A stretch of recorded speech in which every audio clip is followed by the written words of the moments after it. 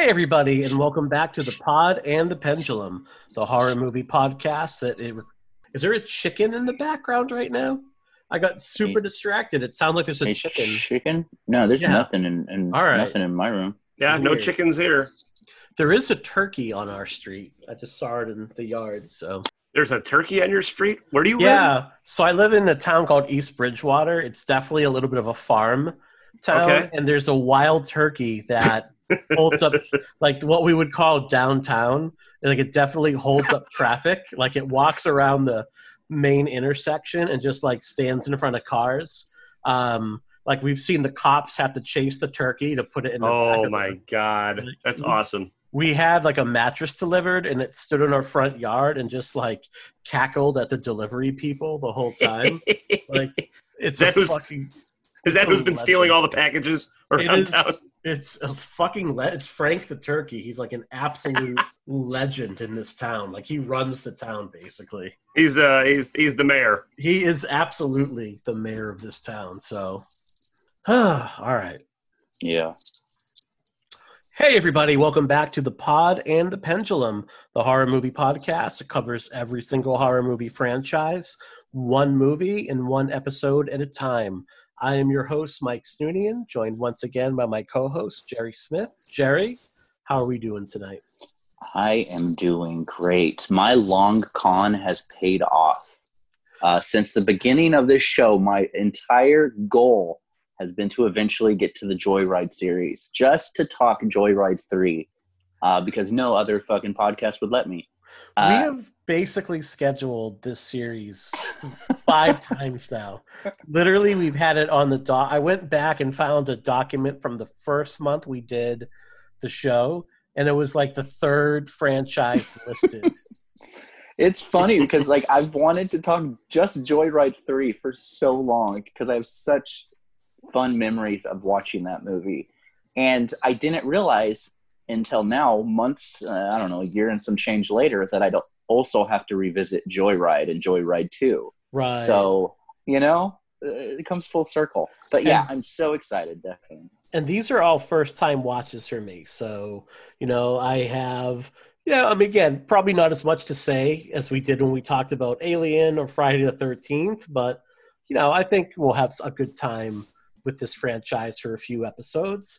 So, Jerry, we're joined by a pair of guests today because, movies like Joyride need as many people as possible to sing the praises for them. So we needed to pack the show as best we could. So do you do the honors, if you don't mind, and introduce our illustrious Of course. Guests. Our 2 guests going on this Joyride of this road trip of an experience with us. We have Alex Secker, the writer and director of Follow the Crow and Onus. Alex, how's it going, man? Yeah, not too bad, thanks, man. Yeah, how are you? We're great. I'm excited, yeah. I feel incredibly posh. That's the problem here, is I'm like aware of my overly British accent. Oh, it sounds so you're great classing it up. You're classing it up. What part of Britain? My wife is from Cornwall, so I'm from Wiltshire, so it's actually like the poshest part as well. Okay, excellent. All right. We also have returning guests, Daily Grindhouse scribe, Consequence of Sound, Malort, spokesman of the world, the man, the myth, the Vanderbilt, Mike Vanderbilt. What is up? Oh, hey, guys. Thank you for having me back. Always a pleasure to join you guys on the Pod and the Pendulum. And Joyride is, I don't know if I call it a favorite, but I know, yeah, it is. It is.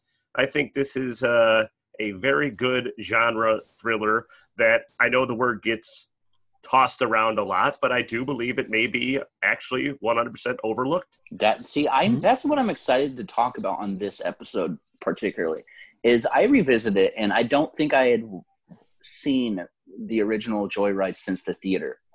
I've seen Joyride 3 probably 30 times.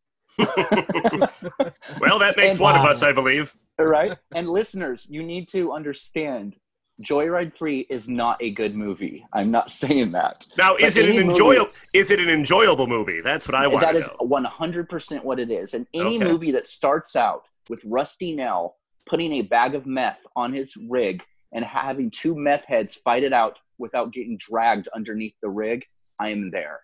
Who But directed that? Rob Zombie? Did he like do that as an Alan Smithy project? see, I don't want to get too far into it because I feel like that Save episode would be it, fun. yeah, Really. save it for that episode, right? Yeah, But safe, I helped host the premiere of Joyride 3 with Fangoria, and not a single cast or crew member showed up. Oh, But yes, we're here to talk about the J.J. Abrams and Clay Tarver written, John Dahl directed Joyride. And I say that because John Dahl. Oh, let's talk about him. I am so excited. This is what I was most excited about talking about on this episode. John Dahl, really quickly, made 3 of my favorite films of all time. And back to back. Kill Me Again, Red Rock West, and definitely The Last Seduction are 3 of the best movies ever made, in my opinion. So, you know what? I'll give them. And I think that as much as I enjoy Joyride, it would have been improved by the presence of Linda Fiorentino, who seemed to be a favorite of John Dahl. Because in addition to those 3 films, he also did Unforgettable with Ray Liotta and, again, Linda Fiorentino, and Rounders with, what's it, Matt Damon and... Why can't I remember his name? Grumpy Norton. Grumpy Norton, yeah. He has an interesting career too, or a notable career at least, because he attended Montana State University, and was a student of Bill Pullman's, who he would eventually direct in the Last Seduction. Mm-hmm. No, going into Joyride, like, I feel like not enough people realize the solid group of just filmmakers that made the movie. Like, even if it's not a huge favorite of mine, I mean, you get John Dahl directing, you know, an early job from J.J. Abrams.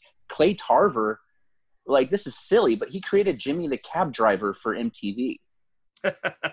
You know, and like, that's a lifetime legend as far as I'm concerned. Like, Donald Logue owes everything to Clay Tarver, and like, yeah. Mm-hmm. No, go ahead. Go for it. No, I was going to say, I mean, to kind of build on what you were saying about John Dahl, I think I see John Dahl. He kind of reminds me of somebody like Larry Cohen. Very, very efficient in genre filmmaking, and I think what you're saying about, like, for all the talent involved, Joyride is the best kind of forgettable B movie, in that you don't forget it because it's bad. You kind of forget it because it's efficient and doesn't do anything necessarily interesting or different within the genre. It just does it very, very well. And it's fun. Absolutely. I think that that's one thing that definitely needs to be addressed, is the fact that it's not like, to me, it's not a movie like I'd write home about, but if it's on and I watch it, like, I have fun watching it. It's silly. I mean, I want to reach through the screen and strangle Steve Zahn's character, but I mean, you know, he gets the job done. You're supposed to want to do that. it feels a lot like, I think we kind of forget this because the streaming era in a lot of ways has kind of like taken such a huge dent out of like cable television, but it feels like one of those movies that on like a lazy Saturday afternoon, you would throw on like the USA Network or FX and it would just be on and you would kind of like catch it mid-scene and then be like, oh, I'll watch 10 minutes of this. And then an hour and a half later, you know, the movie's over and you've been like, you're planted on the couch. Like, it's that kind of movie. In that I was sense, really surprised. I was sorry. I was going to say, really, yeah, go ahead. You go. No, you go. Okay. I was really surprised when I went to watch it for this, that it's 2001. In my head, it had always just been one of the 90s movies. Yeah, well, yeah, absolutely. And that's one of the things I want to definitely kind of talk about is where it sits in that time. And to me, this is the kind of movie that sits at the end of horror movies being a lot of fun again. And I think we saw that with the start of Scream, where they were a lot more cheeky. They had like these like kind of quirky, funny characters that, you know, I don't necessarily, if you could say, relate to all of them, because they were a lot of like, you know, CW and UPN and WB network models, which CW hot is a very specific kind of hot. It's just super, and you could immediately picture in your head, though, if I say like they're hot for the CW, you immediately know what we're referring to, right? It's like pornography. I can't tell you what pornography is, but I know it when I see You it. know it when you see it. We don't have the CW over here, but I know what you mean as well. So, Do you have the equivalent, I wonder? No, we just have TV channels that buy CW shows, and then everyone goes, "Oh, that's a CW show." it would probably be the dude from it would be like Bill Burr or someone like that. One of the dude from Black Books, or Rowan Atkinson. Like Rowan Atkinson would be CW hot for Great Britain. Isn't Mr. Bean just hot in general? Right. He is an icon of hotness over here. Yeah. Oh man, of him and everything. Fuck Liam Neeson and his kid in Love Actually. I just want a side movie with Rowan Atkinson's character.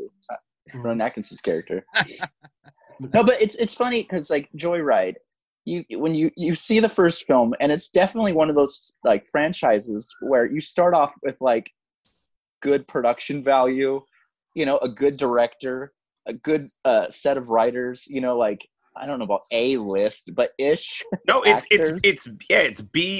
a kind of a B movie with an A picture budget. Mm-hmm. Exactly. You got Marco Beltrami doing the score, and then by the third film, you go from that cast to I can't really name a single actor in the third movie. I can't remember who directed it. I think one of the dudes that directed 3 or 4 of the Wrong Turn movies. And Rusty Nell, you go from Ted Levine, Buffalo Bill himself in the first film playing him, to Ken Kersinger, who played Jason in Freddy vs. Jason, playing him in the third. The drop is so astronomically large. I do feel that this is the kind of movie that I have not seen the sequels, but the mere presence of the sequels kind of tarnishes it a little bit, because if it was just a single, when people see all 3 of them together, at the store, if you were at the video store, let's pretend that was still a thing, and you're like, oh God, it's just some lame, repetitive genre flick. But the first movie is not that. I think it's very sharp, and as you said, very funny and very fun. So, Alex, what was it about the first movie that drew you into it? So I reckon I first saw this, I must have been about 12, maybe 13. And I managed to convince my mum to let me rent it from the video store. With Final Destination, I remember that very, very specifically. I watched the 2 of them at the same time. And this movie scared the fucking shit out of me. And it was specifically the bit where they're leant up against the wall and the camera sort of pans, moves in towards the painting. Mm-hmm. That I couldn't deal with it at that age, and I didn't watch it all. I had to turn it off. For some reason, that was too much for me at that age. And it wasn't until a few years later that I sort of returned to it, mainly because of Fast and Furious, to be honest. Mm-hmm. And I was like, oh, I know another movie with Paul Walker where he drives a car. And yeah, when I finally came back to it, I was sort of surprised by how much, much like what you were saying before, Mike, about it being the sequels tarnishing it. And I sort of in my head, because I'd never watched it the full way through other than to that painting bit, I'd sort of got it in my head that it was just this generic genre flick like the sequels are. And so when I watched it, I was surprised that it's a John Dahl movie, right? Like you were saying, John Dahl, it is a John Dahl movie. It's very much that sort of feel. It's got more of a noirish feel than it will not explain, but than a horror feel. Not to debate genre, but it's shot and feels like one of his noirs, which he excels at. It's also got sort of a Western feel, I think. Yeah. Very Western feel. Well, he used the same cinematographer on this as he used on a lot of his films, and I think the 2 of them together, wow, what's his name? Shame on me. Give me a hot minute. Jeffrey Jor. Yes, and I think the 2 of them together just know how to shoot. It's a fetishistic kind of way that they shoot the American Southwest. Oh, yeah. Hell, 100%.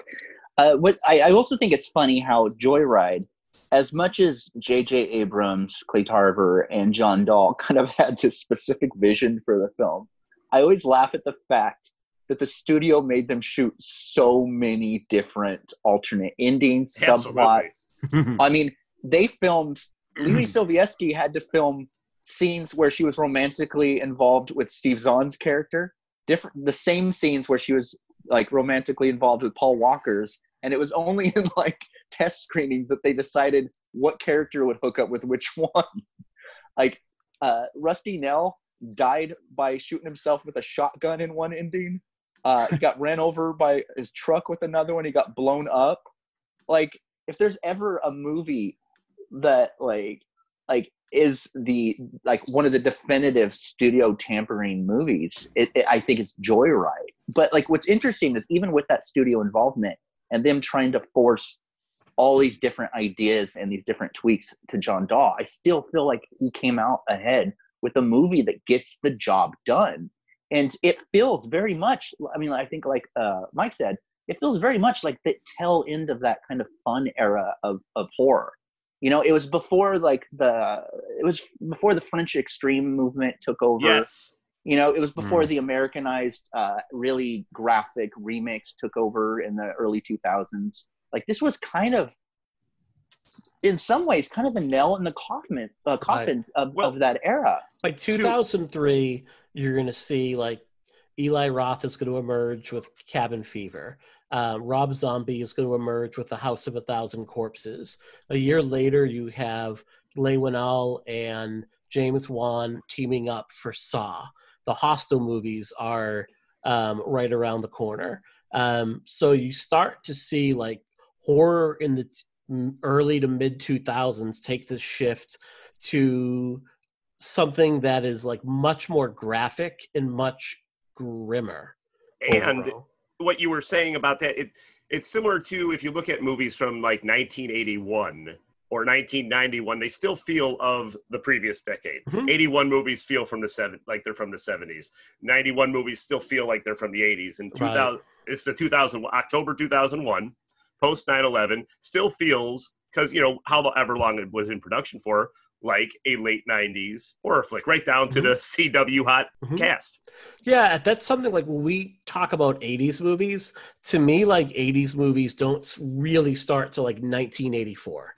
Like that to me is the cutoff point when I think of like, this is a product of the 1980s, like 80 to like 89, 90, I think is like what I think of when I think of like 1980s movies, and everything before that has that like 1970s kind of new Hollywood feel to it overall, with some exceptions, of course, but a lot of it's intangible. Like it's just a feeling. It's not necessarily the costuming or the kind of film stock they use. There's just an intangible feel of what that decade represents that you almost can't figure out until 10 years on. We talked about it a little bit when we did our Friday the 13th Part 3 episode, but like that to me delineates the shift in the series. I think 4 steps back a little bit to more of the first 2, but 3, like when I watched the first 2 Friday the 13th movies, I really got that like summer camp, New England feel to it overall. And then all of a sudden in Part 3, it felt like we just need a place to shoot. And it didn't look anything like the first 2 movies overall. It seemed like kids aren't really going to care what the background looks like. Just get to the hack and slash. Well, I think that kind of goes hand in hand with the Joyride series. You know, those first couple Friday the 13th films, it was about, you know, camp counselors and Steve Christie trying to reopen the camp and all that stuff. And then eventually that series became more about, you know, horny teens coming to party at Crystal Lake and, you know, so on. Whereas Joyride 3, it starts out as this very noir-like kind of thriller, or Joyride does. By the time you get to Joyride 2, and especially with 3, they're just full-on splatter films full of one-liners. And I think that's why I like the third one so much. That it feels the closest to a Nightmare on Elm Street film that we've gotten in the last decade. You know, like that was the Nightmare on Elm Street that I wish I would have seen when I saw the remake. Like Ken Kirchinger steps in there, makes one-liners, runs over people, their heads get popped off. I mean, they get ripped apart, you know, but it's so far removed from this first film. Kind of like if you watch, I don't know, Wrong Turn 42, it's very different than that first film, you know? And I agree 100% what Vanderbilt was saying.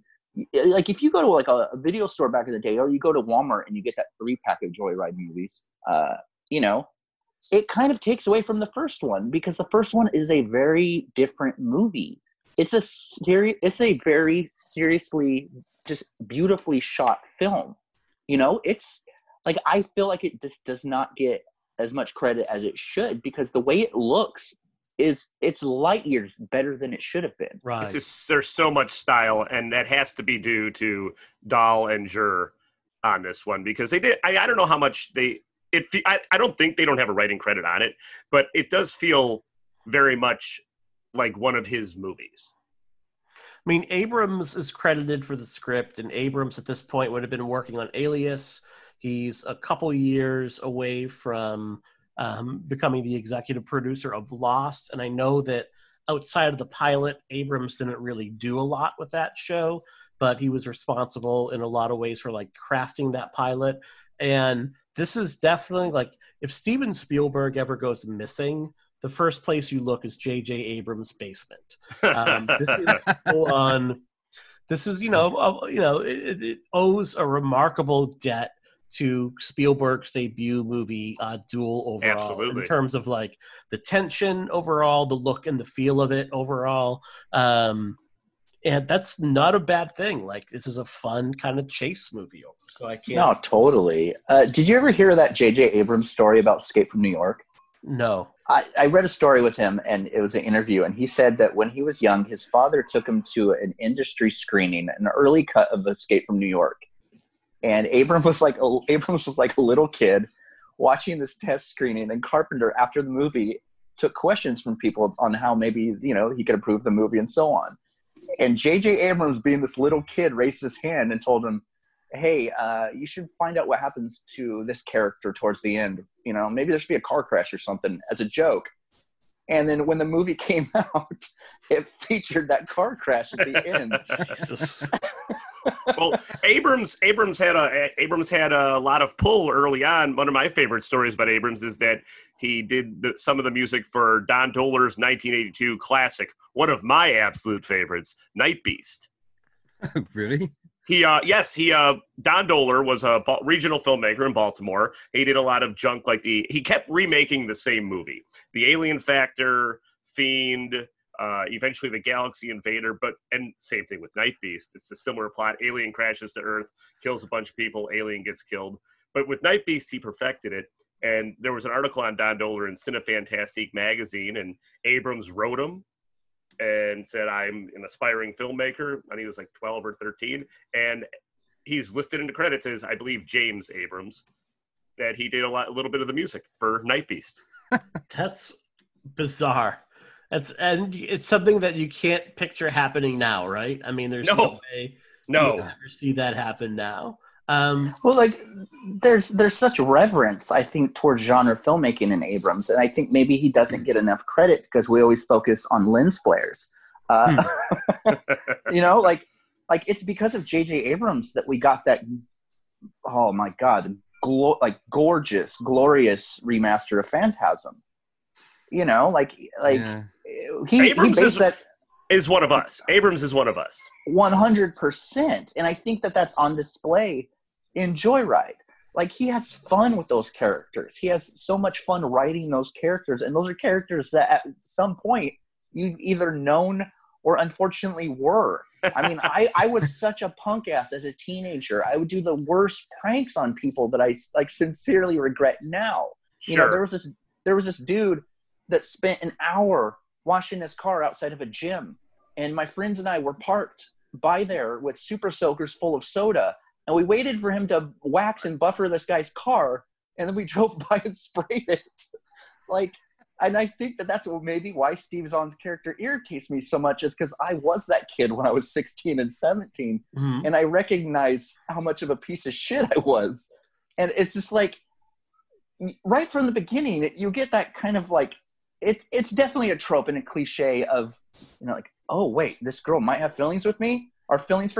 Oh, I'm going to buy a car and drive across country just so maybe I might get hooked up. It's ridiculous, but it's so much fun to go on. But it's relatable. I think we can all look back on and we're four white dudes here, right? So we probably had a similar experience. All of us could probably look back and think of like something stupid we did because we wanted to impress somebody, we wanted to impress like a romantic partner. All of us have that thing where you're like, sure, whether it's like selling a plane ticket last second and buying like a shitbox car, or, whatever it is, like you believe that in the character, like it's not outside the realm of possibility. I think everything in this movie about the characters is very believable and, as you said, relatable. One of my favorite sequences is later in the movie, because the movie is weird the way it moves. It starts out kind of slow, then it picks up, then it slows down again. But one of my favorite moments is when they're all in the bar drinking and doing shots. Mm-hmm. And I don't think it's necessarily necessary to the plot with Rusty Nail, but it's a chance to slow down and hang out with these characters that even Steve Zahn you like, because they're just fucking around. Yeah, I think one of the things that really makes the characters work for me as well is like, I'm an older brother, I've got a younger brother, but the relationship between Walker and Zahn feels very, very real. Like they feel legitimately like brothers. Mm-hmm. There's a bit where he's trying to get him to sort of confess what's going on with Venner.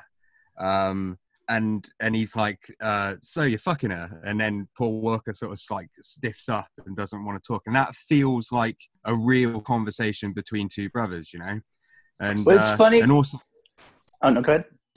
Oh, no, I was just going to say also later on, when he's trying to get him to actually play the prank on Rusty Nail, he sort of punches him. Steve Zahn does this like punch on Paul Walker's arm.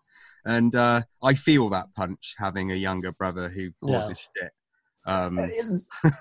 There's that immaturity in the characters that I don't see as a detriment to the film. In fact, I see it as very being, very compliment heavy. Like that immaturity when, early on when Steve Zahn's having that conversation that you just mentioned, whether he's fucking her or not. And what does Paul Walker do? He just dramatically drives off the road to get out of the car and like throw a fit. Like, it's so much fun to watch. And like, who hasn't had that family member or friend that it's a complete fuck up that you've had to bail out of everything, that after you bail them out, or you've been that person. Yeah. Or after you go out of your way to bail them out and help them, they would still try to bang your girl.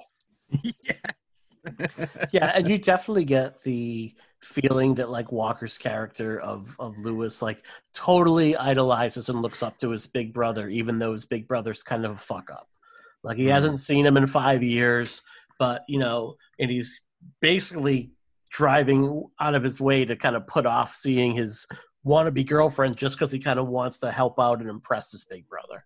Oh, totally. And I think one of the things about the film, and I'm only mentioning this now instead of later because it's fresh in my mind, and I think it's probably my favorite thing about the movie because it's so fucking ridiculous, is after the two brothers go through absolute hell early on, like they basically they're to blame for a dude getting his jaw ripped out. Another guy in an ice truck gets mowed down. And what do? They just go on about their time, like acting like nothing happened. Hey, let's not tell her. Let's just go on. Like, how could you live with yourself after that? Like, it's so much fun. I think there's a lot of like toxic masculinity in those characters, where they're sort of like, they're so sort of privileged and unaware of the like consequences of their actions that, like you said, they just ignore it. Once it's over and done with, as far as they're concerned, they've got away with it. After he's pushed them up against the tree, they're fine. It's like you said, let's just go back to normal. Everything's fine now. But who would believe that though? That's the thing. Like he tried to kill them by like crushing their car against a tree, and he's like, "Yeah, I'm just playing a joke too," basically. And they're like, "Oh, okay, no worries." Well, there's definitely a boys will be boys feel to this movie that I think that if you were to do this in 2020, you wouldn't be able to get away with, but it doesn't feel out of place in the time and era that it comes from. That and I'm accidentally always referencing Joyride 2 and 3. Later on in the series, it became more about kind of like a Saw-like approach, but more humorous, where Rusty Nail just really got off doing these awful, torturous things to people and like vile things, like ripping them apart and stuff. Whereas this movie, you kind of feel like his anger is warranted. Absolutely. You know, like they embarrass him so much. Like you can hear him basically talk to the guy next door in the motel, and he feels extremely embarrassed, you know? And it's like 100% of everything that happens in this movie is a direct result of their kind of cruelty. Whereas later in the series, he just gets off on hurting people. Right. So, I mean, it's an interesting approach. And to double down on what you're saying, and I think this is something that John Dahl does very well, the characters are never wrong place, wrong time. They always make a decision that puts themselves in this situation, that everything that happens afterwards wouldn't happen if they could have done that, and they had a choice. And these guys could have chose not to be assholes about the whole thing, but they were. And that probably crossed their mind, the characters, every time they were in another situation with Rusty Nail where, man, if we had, and it's a simple thing, if we had just not messed around with him on the CB. Hey everybody, Mike here. I want to take a brief minute or two to let our listeners know Jerry and I have just launched a Patreon page over on patreon.com/podandthependulum. What does that mean for the show? It means we're going to continue to bring you a free episode every week covering every horror movie franchise, one episode and one movie at a time. That will never change. Our tiers start at $2 a month. Anyone who subscribes at that level will get at least one bonus episode and one blog post every month. It means we'll be able to cover movies that are normally outside of the purview of what we do, whether that be hard science fiction, whether it be one-off or non-franchise horror movies, or whether it be Jerry and I taking a deep dive into the wonderful world of punk rock that we grew up on. Along with that, we are going to have giveaways for our listeners and other swag. Again, tiers are as low as $2 a month. Why are we doing this? Well, number one, it's a way for us to keep the show going and pick up the equipment we would need in order to improve it, make it sound better, edit it better, and basically bring you the best possible listening experience. That also would go towards the movies that we pick up overall, and also the research materials that we use, such as books, documentaries, articles, anything and everything we can do to do better research and be better prepared in order to continue to bring you the deep dive into all the horror movies that you know and you love. We want to take a second and thank all of our listeners that have supported us in the past year, and we promise to keep bringing you the best in horror every single week. So if you're interested in supporting us, again, go to patreon.com/podandthependulum, and we thank all of you for supporting the show. See, I wish that he had tortured them more, and I don't mean in a physical way, but one of my favorite scenes in the movie where it's just Rusty really just getting off making these guys embarrassed the way that he made them is when he makes them walk into the diner naked. Like, it's very mischievous, and it's very like diabolical, but in a humorous way. And I feel like that's what a lot of films from this time, or not this time, but would come after this in the couple years that followed, lacked. You know, I like the Texas Chainsaw remake, you know, for what it is. I like a lot of movies from that era. I love the French Extreme movement. But that being said, like during that whole era, I missed movies where I could just go to the theater and have fun, you know, and like just like every movie doesn't need to be a popcorn film, but I missed not having any of those for at least a good half decade. So this leads, I had a question. I think we were discussing this a little bit yesterday. This movie comes out October 2001. So it comes out like a month after 9/11 does. And I guess my question is, does this movie fare better at the box office? Is it remembered more? I mean, I literally forgot this movie existed until Jerry brought up, like, bringing it up for the show. Does this movie do better, and is it remembered better if, like, 9/11 doesn't happen? Because to me, that is the shift in horror movies, like what you see follow after 9/11. By 2003, 2004, you have, like, a much grimmer darker outlook in cinema, really across the board. I think that it's remembered no matter what era this movie would have come out at. It would be remembered the same way because it's simply that kind of movie. Mm-hmm. Like you said, it's a Saturday afternoon kind of pot boiler. You were talking about tropes and cliches of the genre. This movie's filled with them, but it's all done so efficiently. That's what makes it work.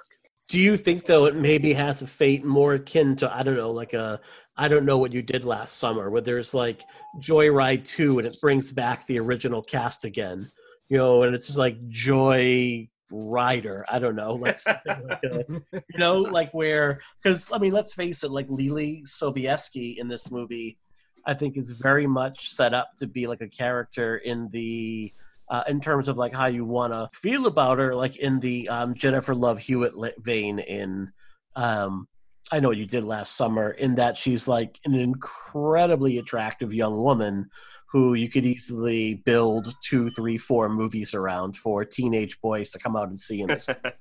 I think it's marketed wrong though. I think that's part of the problem, is that it doesn't really fall into that genre at all. It's not a slasher. It's not really one of those. It's a neo-noir. It's a sort of a neo-noir western, or whatever you want to call it.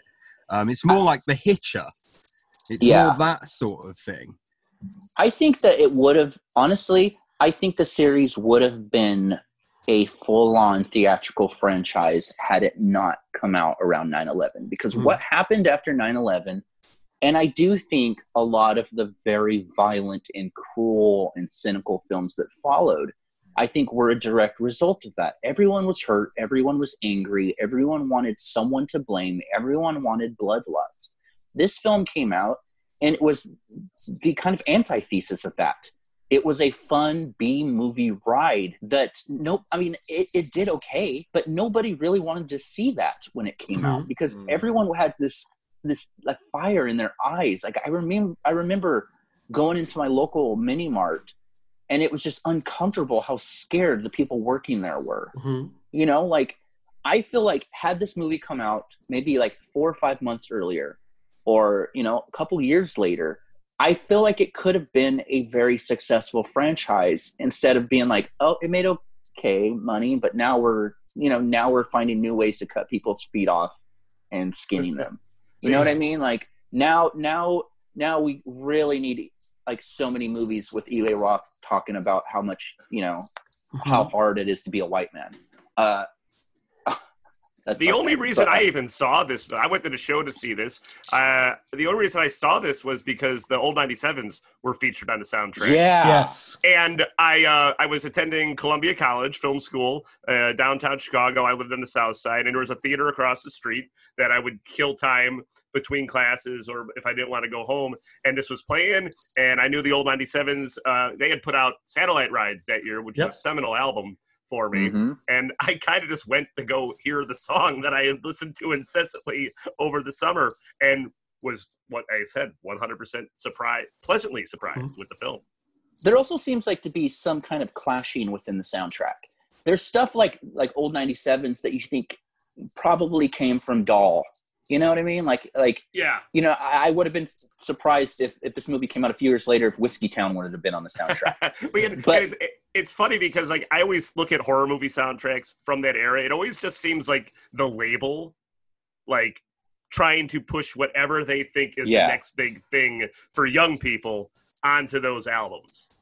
Yeah, like half of the soundtrack is like music like that, really great bands like that. But then the other half kind of feels like the studio's like, hey, listen, we really want to get more mileage off of the Roswell soundtrack, so let's kind of also push those kind of bands on there too. Yeah. Like I'm surprised that like Sincefield wasn't somewhere on the soundtrack. That's a good call. Yeah, and TV soundtracks are notorious for that. Well, you could definitely see like in a couple of years, like Lucero would have been on the soundtrack. Drive By Truckers would have been on.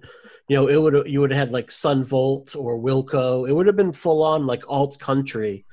For 20 tracks, which I would be there for. Man. I would be Mike, 100% there for it. didn't think I could love you more. I love me some good old, good old country. Oh, me too. And it very much fits the aesthetic of the film. And It Dahl uses quite a bit of that in Red Rock West, or at least there's at least 2 tunes that have that kind of vibe. And Dwight Yoakam's in that one too. Right. Let's put it this way. I would much rather have a soundtrack filled with like Lucero and old 97s and like the Cherry Poppin' Daddies, which would have been like another staple of this era. Like you could throw a dart at a wall of soundtracks and one out of every 4 of them would have had like a Cherry Poppin' Daddy song. It's funny. I used to live in Corvallis, Oregon.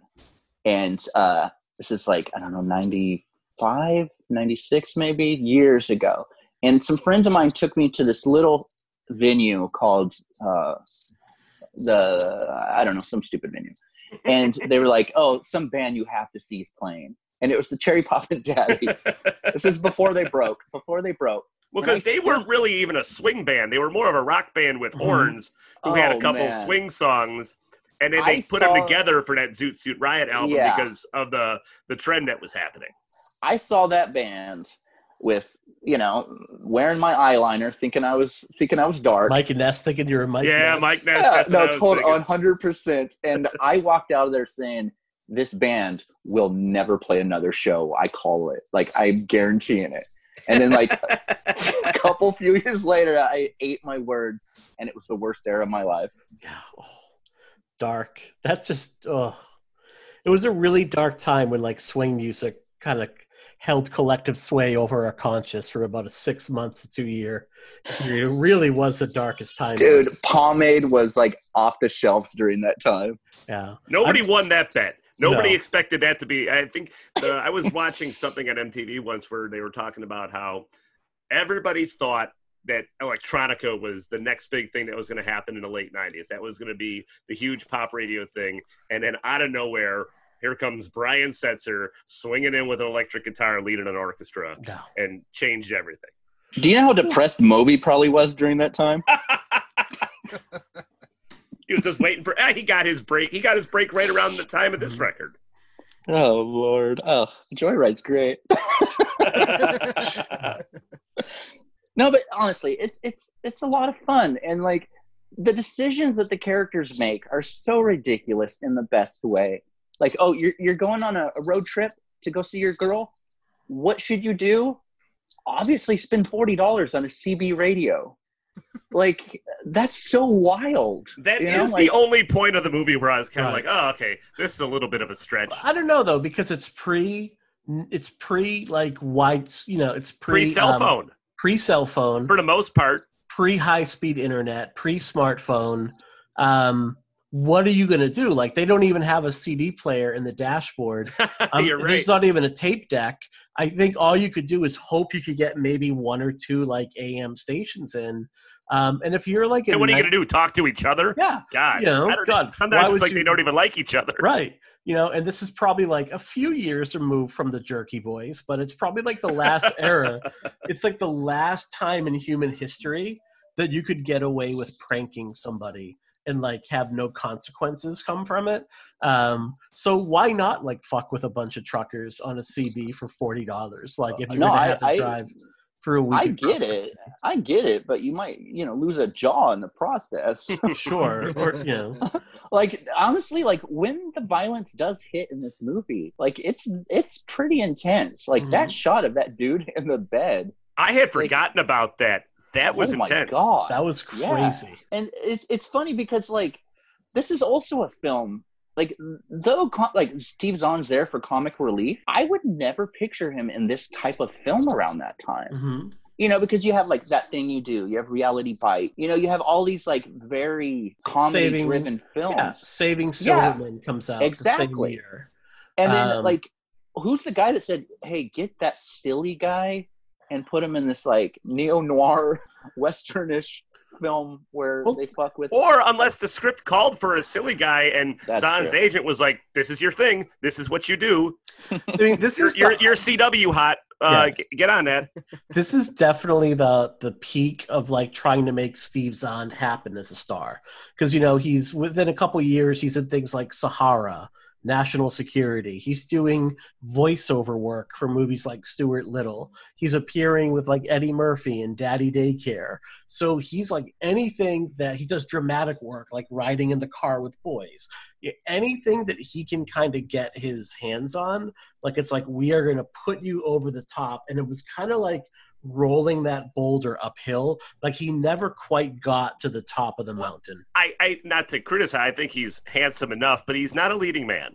Right. He is a character actor, and he does that character very well. That said, I was shocked and pleasantly surprised when he turned up in War for the Planet of the Apes. Mm-hmm.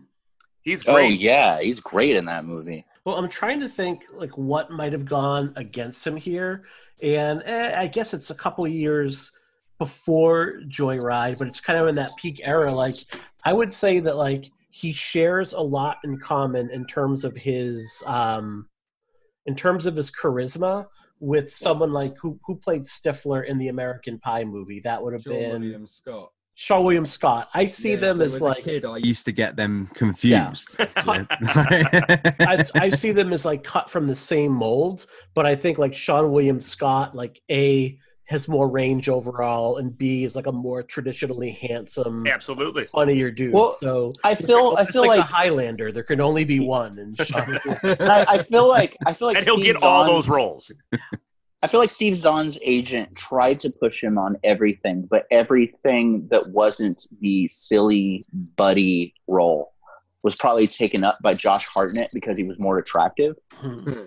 You know, and I can only imagine Steve Zahn being pissed because he's like, dude, I actually comb my hair and this fucker's getting every role right now. I think Steve Zahn and Paul Walker and the whole cast is great in this. Yeah. This and is they have a real natural chemistry together, the two of them. This is the first movie I've ever watched with Paul Walker in it. Like I've never Is this seen the first Fast movie and- where he drives a car?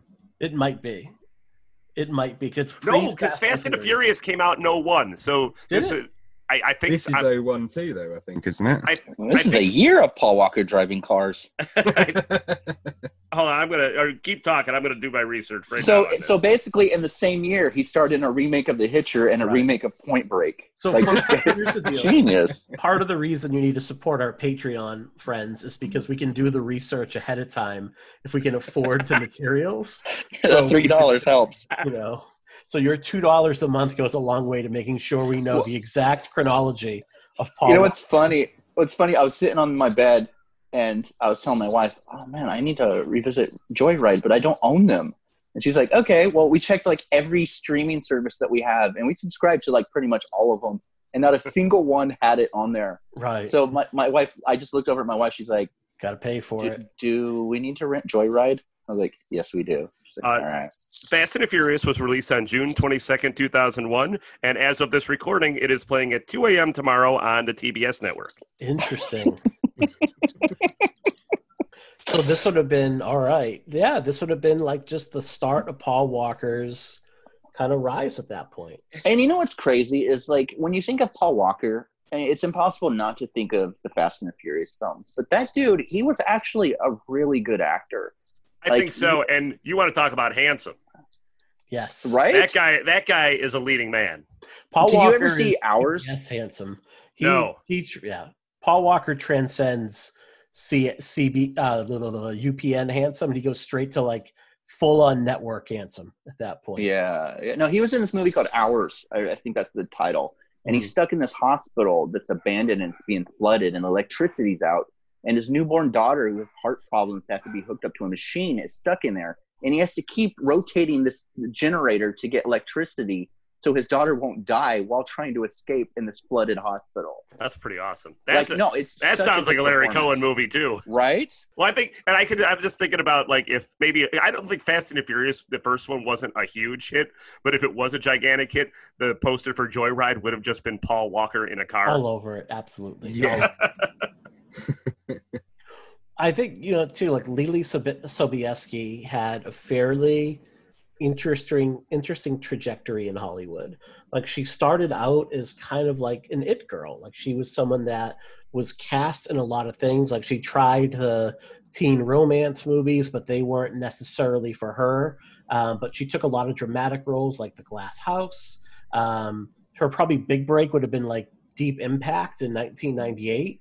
And for a while, like she was all over the place. And then not too long after this, like she starts really getting like smaller roles or B-movie parts overall until she disappears right around 2010. Like she gets married and transitions to working more as an artist than an actress. Well, I think she's kind of got a character actor kind of vibe to her too. Mhm. Like not traditionally Hollywood hot. Like I dig her crooked nose. Like I like her look, but like Mhm. there's not as much of a market for interesting looking women as there are interesting looking men to play oddball characters in films, I think. No. But I think she's like, I mean, this movie in particular, like, this is like that first shot of her is like the most gaziest of male gazes. that you can- Oh, without a I mean, doubt. It's like her in her little nightie, and it's like, let's linger for like a minute. That is 100% John Dahl because Mhm. Linda Fiorentino's legs, nobody knows how to shoot them quite like he Mhm. does. Right. So, Man, The Last so- Seduction. so to me, like, she is like, you know, to me, like, this could easily have been, you know, a transition to her moving to bigger and better things. And she actually talked about how uncomfortable things like this made her, and how as she got older, it made her want to leave Hollywood, which she by and large has done. With there's a couple things here or there she's appeared in, but she said like basically that 90% of what she was asked to do was really sexual, and she really didn't want to do that. It wreaked havoc a little bit on her relationship at home in some ways. And she has this interesting quote. She's like talking about how when you're acting, you're selling your appearance more than anything. And that when she had to kiss someone on screen, she would cry either because like she was attracted to them and didn't feel like she'd have to get paid to kiss somebody, or she was like, I'm not attracted to this person at all. I really don't want to kiss them. Like, why do I have to do this for my job? So it was kind of an interesting way of like looking at Hollywood. And she basically said, I don't need this anymore. I'm an artist and I can raise my kids and I'll be happy that way. It's a See, shame. That's a that's shame that she admirable. felt like that. I think though, because, like, I mean, in this movie, she's a prop, right? Like, Mhm. she doesn't really do the character itself. Doesn't really have any agency, but she Right. brings a lot to that character. Mhm. Even so, like, she adds a lot to the chemistry of the group, and she's good to watch as well. Mhm. So that's a real shame. I think that she Yeah. felt like that because she's clearly got talent, you know. Right. You know who else has talent in this movie? Anna Mall playing herself on the porno on the TV. Oh boy. Because when I watched that again yesterday, I was thinking, Jerry, can you tell me what film that is? I was I curious. can't. I really can't. was. Like, I was wondering, who could I ask? You know, I saw that and I go, you know, I've seen that before, and I know exactly who that is, but I don't know. But this film also, in one of the deleted scenes, Walt Goggins is in this movie. I heard he plays a cop. Speaking of great character actors. Right? Like, I didn't even know that because I've never watched the deleted scenes. But So, man, This Walt movie Goggins. features two people that have died in car crashes, then Anna Mall and Paul Walker. That's just sad. There goes All the fun right. of this episode. All right. Talk about how fun this movie is. Yes. Oh. I'd Jesus. totally forgotten Jim Beaver is in this, by the way, though, Yes. until I'd watched it for this podcast. And then I was like, hey, it's Jim Beaver. I mean, that's the end of my story there. It was just cool. And he's I think Dahl just knows how to, and I think he's worked with the same casting director that her name escapes me right now. I think he just has a knack for hiring interesting looking character actors and giving them leading man, leading woman parts. Mhm. Oh, I agree 100%. Like, if you look at, Red Rock West, Oh, it's absolutely. full of those. I mean, God, talk about a great neo-noir film. And Hard to I find. think- Hard to find. Oh, I have a VHS of it somewhere, but yeah, I've definitely been waiting for a good Blu-ray of that. But I think that that's one of the things that really stands out about Joyride to me. And I know I've said that probably like a dozen times on this episode already. overall, overall. Is the fact that I feel like at the hands of any other director, this film would not have been as good as it is. because I think Dahl and the cinematographer have such an eye for noir, and they know exactly how to shoot it. They know exactly how to frame it, and they know the performances that will get the viewer to where they want them to get. And it's silly, it's fun. The decisions are incredibly idiotic, but it's impossible not to have a fun time with it. Nobody can shoot tail lights and red neon drenched motels quite like John Dahl and his buddy, the cinematographer. Shame on me. I think if Martin Scorsese directed Joyride, it would be trash. Scorsese it would just been like one long continuous shot, and Scorsese's mom would play Rusty Mill. I would. I feel like I would enjoy that a lot. Great.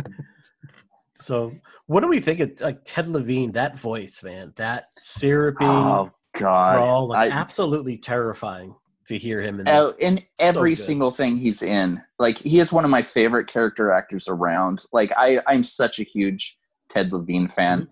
Like, not even just Silence of the Lambs, but this. Heat. He was in a really good Western. God, I'm drawing a blank. What? It was like an HBO Western. Damn it. Anyways, it's a movie. But that, and there was a film that came out a few years ago that I remember I got a screener for it, and God, I'm awful on this episode. I'm forgetting that one The Last Outlaw. The Last Outlaw was the... The Last Outlaw. Yeah, that's the Western. The other one that came out a few years ago that I loved him in was Banshee Chapter, and that is a movie that should not have worked for me. But Ted Levine's basically doing his best Hunter Thompson impression the whole movie, and it's so much fun to watch. Like, he has a voice. I mean, you hear Ted Levine's voice, and it's the most identifiable voice ever. Mm-hmm. You know, and I feel like he adds such a nuance to Rusty Nail. I mean, like I said, later in the film, you got Ken Kirzinger, like Jason Voorhees, basically, doing one-liners, and it doesn't work. It's incredibly dumb. It's fun to watch, but it's not as like maniacal. It's not as like get under your skin as Ted Levine is. Well, Levine's voice adds a sympathy to the character. Like, you really, because let's face it, like Zahn and Walker's characters, they're two little dipshits, right? They get the sense that this guy is incredibly lonely. Like, right away, like the minute you hear Levine speak, you kind of know his whole character's history. And you can picture him just sitting there alone in his cab, completely just like desperate for any sort of human contact whatsoever. And there's that shyness to him when Walker is kind of goading him on to kind of like sext along with him a little bit, and how awkward it is for Levine's character. Like, there's no, he's like, well, I guess I would tell you to take your clothes. He has no idea what to do.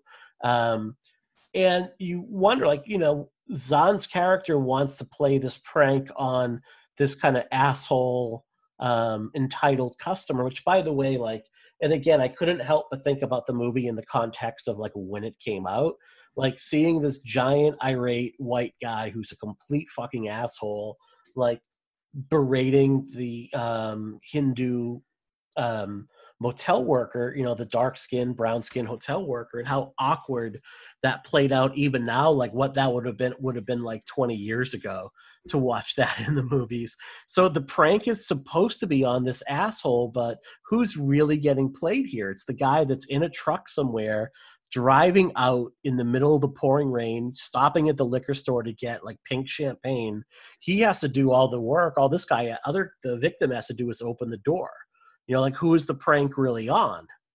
And it's just like these two dipshits don't even think about that.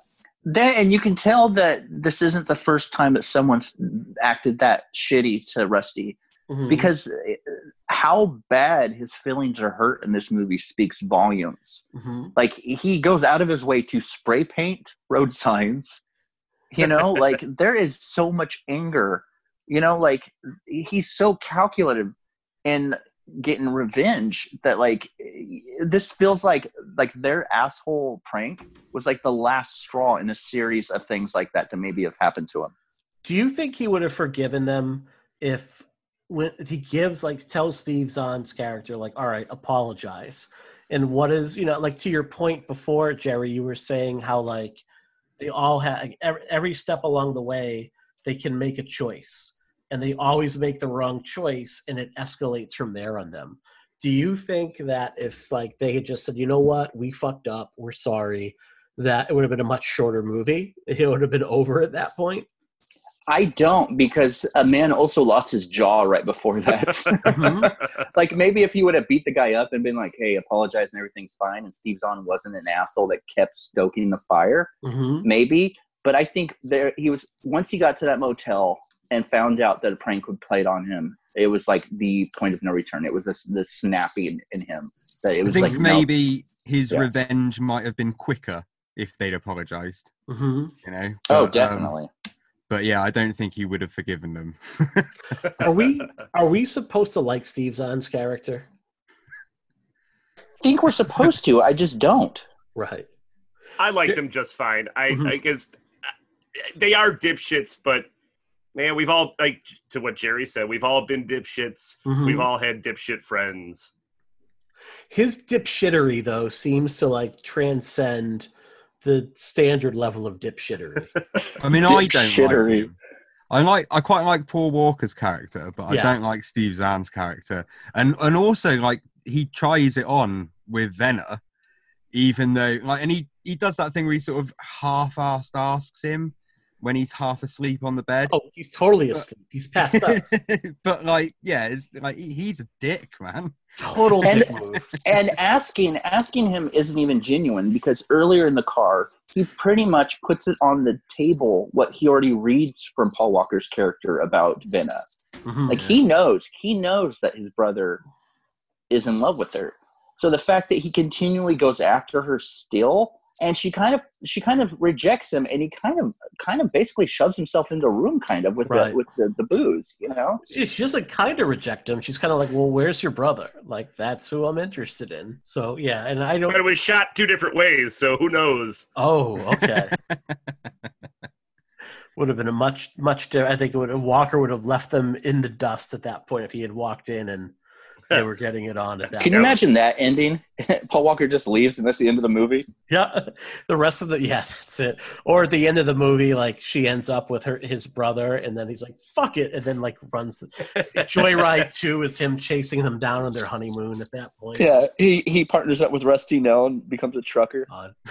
Yeah. Does that like love triangle thing that the movie tries to set up actually go anywhere? Now that I'm thinking about It it, doesn't. No, the movie, No. and that's what I like about this movie. It just stops and has a great smash to black before the credits. Mhm. There's no epilogue where, you know, the love triangle is solved or resolved. It just stops, and I like that. I appreciate that, particularly in genre films. Yeah. I don't even know if there's a love triangle so much as I don't think Venna had. I mean, I know you said it was shot two ways, but in the cut that I'm watching, like, I don't really see her having any interest in the older brother. You know what I mean? Like, he's like a fun nuisance to kind of, he's like fun to have tag along, but I don't think that she would have necessarily been put up with his bullshit, basically. No, I don't he think doesn't so. see his type. Who's Steve Zahn? Who is like, who would go for Steve Zahn? I think maybe Steve Zahn would. Steve Zahn would. Jerry, you had in your notes, your extensive notes that you wrote in preparation for the show, you had the line, "They should have died at the end." So explain Yeah, that was one of the only two notes I had for this movie is "fuck Steve Zahn," which I meant his character, not him, and "they should have died." Just me personally, like, it's the lack of remorse, and the remorse only comes from the fact that he ripped someone's jaw off, and he's probably going to do that to them too. You know what I mean? There's no arc like, you know what? I'm fundamentally sorry for what we did. It's more like, oh shit, your headlights are blasting the back of my car. Oh no, like, and I feel like it should have been. Maybe it's cynical, but at the end, I do feel like he should have got to them. Maybe Venna too, just for the fuck's sake. I don't know. someone definitely should have opened the door. Mhm. Like, just for shock value alone, I think that would have been like, whoa, okay, where did that go? I don't know if there was ever a moment, like, the movie doesn't really leave a lot of space for it to breathe a little bit, for them to kind of like reflect on what they did. Do you know what I mean? Like, it's pretty much from the moment that, from the moment Rusty Nail contacts them on the CB and lets them know, like, yep, I'm trailing you, they don't really get that much time to breathe at all, where they can reflect back on what they did and how awful it was, I guess, except for like those moments at the redneck bar, So it's pretty much from that point on, it's like go, go, go, go, go. So it's hard to be like, oh my God, I have this spike sticking through my knee. And you know what? Maybe this is one to grow on at that point. Lesson learned. My bad. I think that's one of the strengths of the movie too, as efficient genre filmmaking, is that it doesn't worry about all of that. Mm-hmm. Like maybe if it was made today, there would be a little bit more care to it. Right. Or could be a lesson along by the way. A different filmmaker. But this is just not that kind of movie, and it doesn't want to do that at all. I think for me, like when this movie came out, I was already a huge John Dahl fan, and having seen Red Rock West and Last Seduction, I kind of wanted that kind of ending where, every idiot would get their comeuppance, And I think that, and that's what he does. Yeah. Yeah, he does it best. What was the original ending? Oh, there's like 3 of them, I think. Yeah, so like the original. The original ending, I believe. I think the original ending is Steve Zahn standing in the corner of the room and the camera drops. Huh. Right. No, I don't remember what the original scripted ending was, but I know there's one where Rusty basically commits suicide by blowing his own head off, and they find a whole bunch of bodies. I think that might have been it. That's a weird ending. Which would have made it kind of tragic if you really think about it. Mm-hmm. Yeah. And there was that. There was one where he got into a fight with him and they got the upper hand and killed him. There was one where his truck blew up. The theatrical one is the only one where Rusty does not die. Mm-hmm. So I feel like he was set to die, but maybe last minute they were like, hey, maybe we'll need to make Joyride 3 for Jerry at some point. The character I feel the worst for in this whole movie is that ice truck driver. Because he was like, first he was villainized for he kind of looks a little bit rough and tumble. So you're meant to think that, this is the bad guy here. And then all he does is he basically, goes so far out of his way to return Paul Walker's credit card to him. And the next thing you know, not only is his truck blown to smithereens, but he's kidnapped, probably subjected to all sorts of torture, and then strapped behind the wheel of a barreling 18-wheeler. Like, this guy did absolutely nothing to deserve anything that happened. See, I think the most tragic character is the drunk gentleman trying to help them hotwire that truck. Because the second the real truck owner came out, he probably beat the shit out of that guy. Probably. That's a great moment, because I was thinking about it as I was watching it, and I hadn't seen it in a long time, that I'm like, how does it happen in movies that the person whose truck you're hot wiring comes out at a bar at the exact same moment? And that's kind of what you expect to happen, but then it turns it on its head and it doesn't. It's just some other guy who ends up helping it. He's actually listed as hot wire consultant in the script, in the credits, I believe. That is a plum roll right there. All right, gentlemen. What else do we have to say about Joyride? I think that this road trip has been fun for me. I think I really don't have much else to say other than it's wild. Yeah, it's a fun late 90s, early 2000s little thriller. Like, it's definitely better than I expected it to be overall. And based on your description of the next 2 movies, Jerry, I gotta say, I think that we're headed towards Lost Boys territory in terms of how the show's gonna go. We will. I think that we will head in that territory possibly with 2, but 3 is right where it picks up. Mm-hmm. 3 is basically 3 is the equivalent. It's kind of similar to Joe Lynch's Wrong Turn 2. It's like a modern day Video Nasty. It's so splatter filled. It's glorious. So, Mike and Alex, final thoughts on Joyride. My final thoughts are really just that I really dig this movie. I think it's I actually do think it's underappreciated. I think it's marketed entirely wrong. It falls into that sort of like you said before about it just falling in along with the sequels and stuff and being sort of assumed to be a stereotypical sort of genre flick. But this is a lot better than that.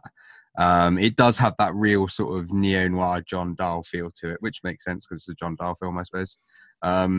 So yeah, like it's just really good. And to be honest, it's a shame that of all the Paul Walker driving a car movies that got picked up and turned into a giant franchise, it wasn't this one.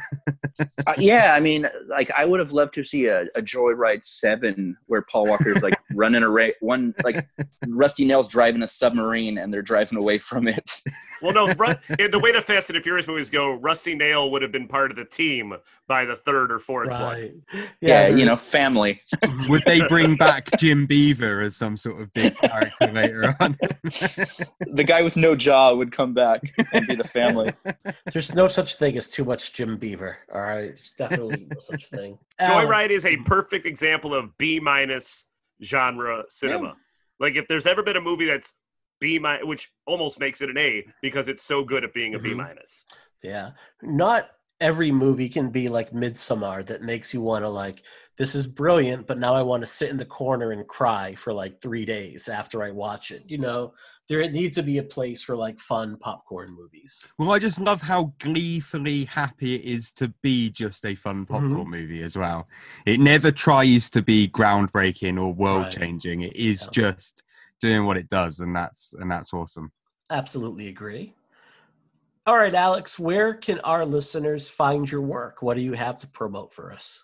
Well, you can read my blog on my website at alexsecker.com. Or you can, if you really want to, follow me on Twitter and hear me rant about the UK government. Or check out my films, I guess. Follow the Crows is available to stream on Amazon Prime for free if you've got a Prime membership. And Onus should be coming out soon, although the distribution's being held up because of the current situation we all find ourselves in. Pretty much just wave your arms, all of this that's going on right now. What is Onus about? Onus is I mean, I've called it a folk horror, although I'm not entirely sure what that means. Sort of Midsommar is a folk horror. It's about someone gets burned alive at the end. It's pretty rough. There is some burning, but it's about a young girl who goes to visit her wealthy partner's family, and they're up to no good. Shall we just say it's quite a traditional sort of British folk horror. Excellent. So, yeah. We'll be on the lookout for that. And Mike, you always have a million things going on. The busiest man in rock and roll, Mike Vanderbilt. I'm trying to play rock and roll again. I'm on this website now called Band Mix.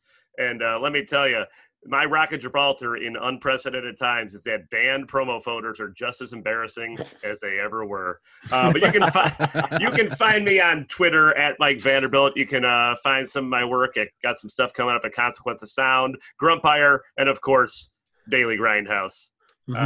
What is Band Mix like Tinder for people that want to get into bands? I wish it was more like Tinder, actually, but it's a site where you sign up, create a profile picture, what instruments you play, what you're looking to do, what your gear is, and then you can scroll through and look for other musicians to start bands with, or look for bands that are looking for what you do. I'm at this point in my life, I'm 40 now. I just want to join a band that already has material that I can learn and not have to start from the ground up.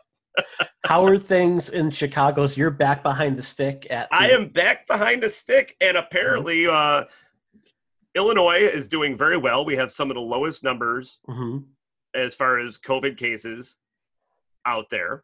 Out in the world. I do say, whatever you want to say about Illinois government and Chicago government, Lori Lightfoot, our mayor, and Governor Pritzker, I think have been on top of things from the get-go. We're all terrified that we're going to get shut down again, and it probably maybe might happen. I don't think we're going to see any true return to normalcy until there's a vaccine, and in my uninformed opinion, crossing my fingers for spring of 2021. But for the most part, everybody who comes into my bar they have to play by the rules, because if you don't wear a mask, you're denied entrance. Like, it's as simple as that. And I'm kind of enjoying being a dick about it, because I get to here's what happens. And God damn it, it's always old white guys. Yep. They walk in, I'm like, hey guys, you need masks on to come in, and it's always, oh, we don't have any. And I look at them right dead in the eye. I go, well, then I don't know where the fuck you've been for the past 3 months. Right. Because this is a requirement everywhere you go.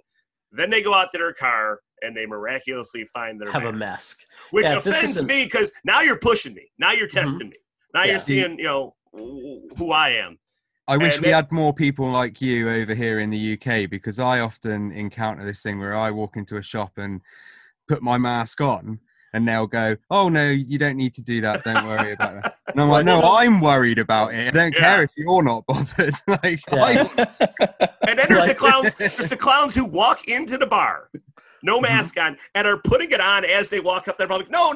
You need, please put it on before you come in. I'm not asking you for much here. Well, I guess as we've recorded this, Alex, they've lifted the quarantine requirement in the UK as of yesterday or Wednesday. I mean, that's such a great question. Yeah, because every summer my wife and daughter travel to the UK for like usually 5 to 7 weeks to visit her mom, who lives like right on the beaches of Cornwall, and it's great. And they were supposed to leave like next week for about 7 weeks, and that got canceled. So they rescheduled to like early August for 3 weeks, and it's up in the air right now as to whether they'll still be able to go. And like, they're not behind me. I love my wife and daughter, but we've been like in the house together since early March every day. And I'm like, please go. Like, I think it would be great if you got to go on this trip, just so like, and they honestly, so they can have a break from me, because like, I am no peach to be around 24 hours. Like, who is?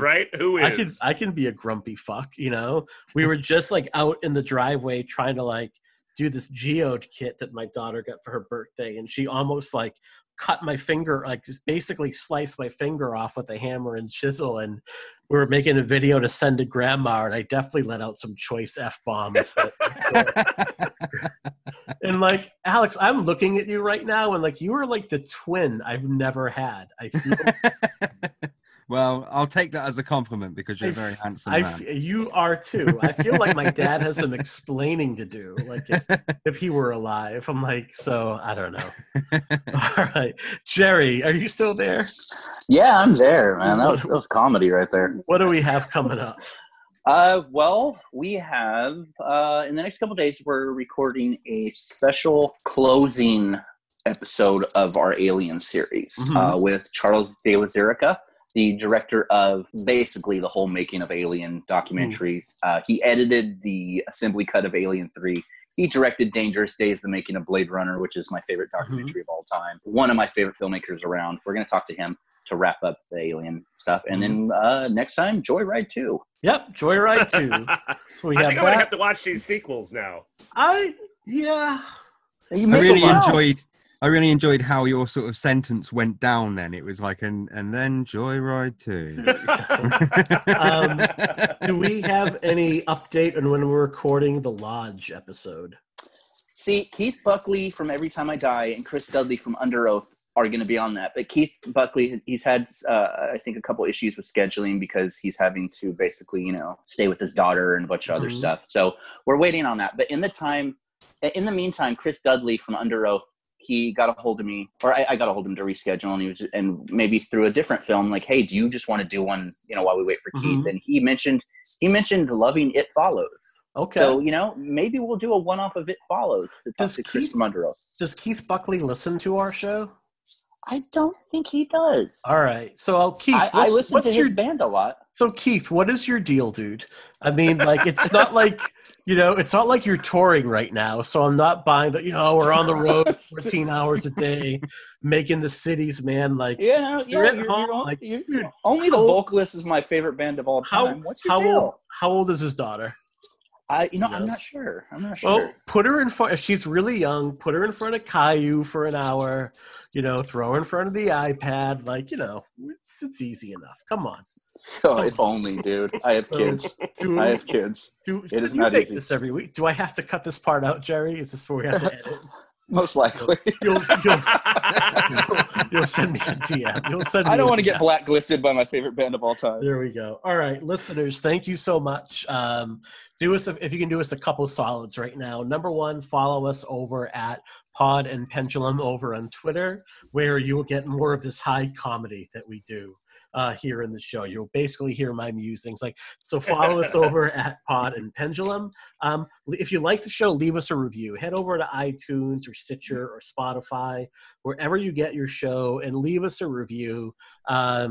If you rate us and review us with a few sentences, it goes a super long way to helping new listeners find us. It also lets, it makes us feel good. I mean, I'm not going to lie. It's just nice to know and hear what people are thinking of us. My favorite reviews are the ones that tell Mike to fire me. So if you guys could keep those coming, please. Right. We got a 1-star, or it was a 2-star review where it was like, they sound like my 2 drunk uncles at Thanksgiving talking about movies. And I'm like, how is that not a 5-star? Dude, right? I want to hang out with those uncles now. Fucking amazing. So, do that also. And I'm sure that I have posted it somewhere in the middle of the episode. We do have a Patreon. Go to patreon.com/pod and the pendulum. Starts at $2 for our level. It will ensure that you get a bonus episode every month, a bonus blog post every month, as well as access to our Slack channel. So tiers, again, start at $2, and that gets you more of the content. I'm also going to pitch, starting by the time this comes out, July 9th, my new show on the Consequence of Sound podcast network, Psychoanalysis, with Jen Ferratu from The Horror Virgin and Laura Undersall, comes out, where we talk horror movies and mental health. Our debut episode, which is like why horror fans, why do we watch horror, comes out Thursday the 9th, and we'll have episodes every other week. Until next week, thank you so much, listeners, and we'll be back with Joyride 2.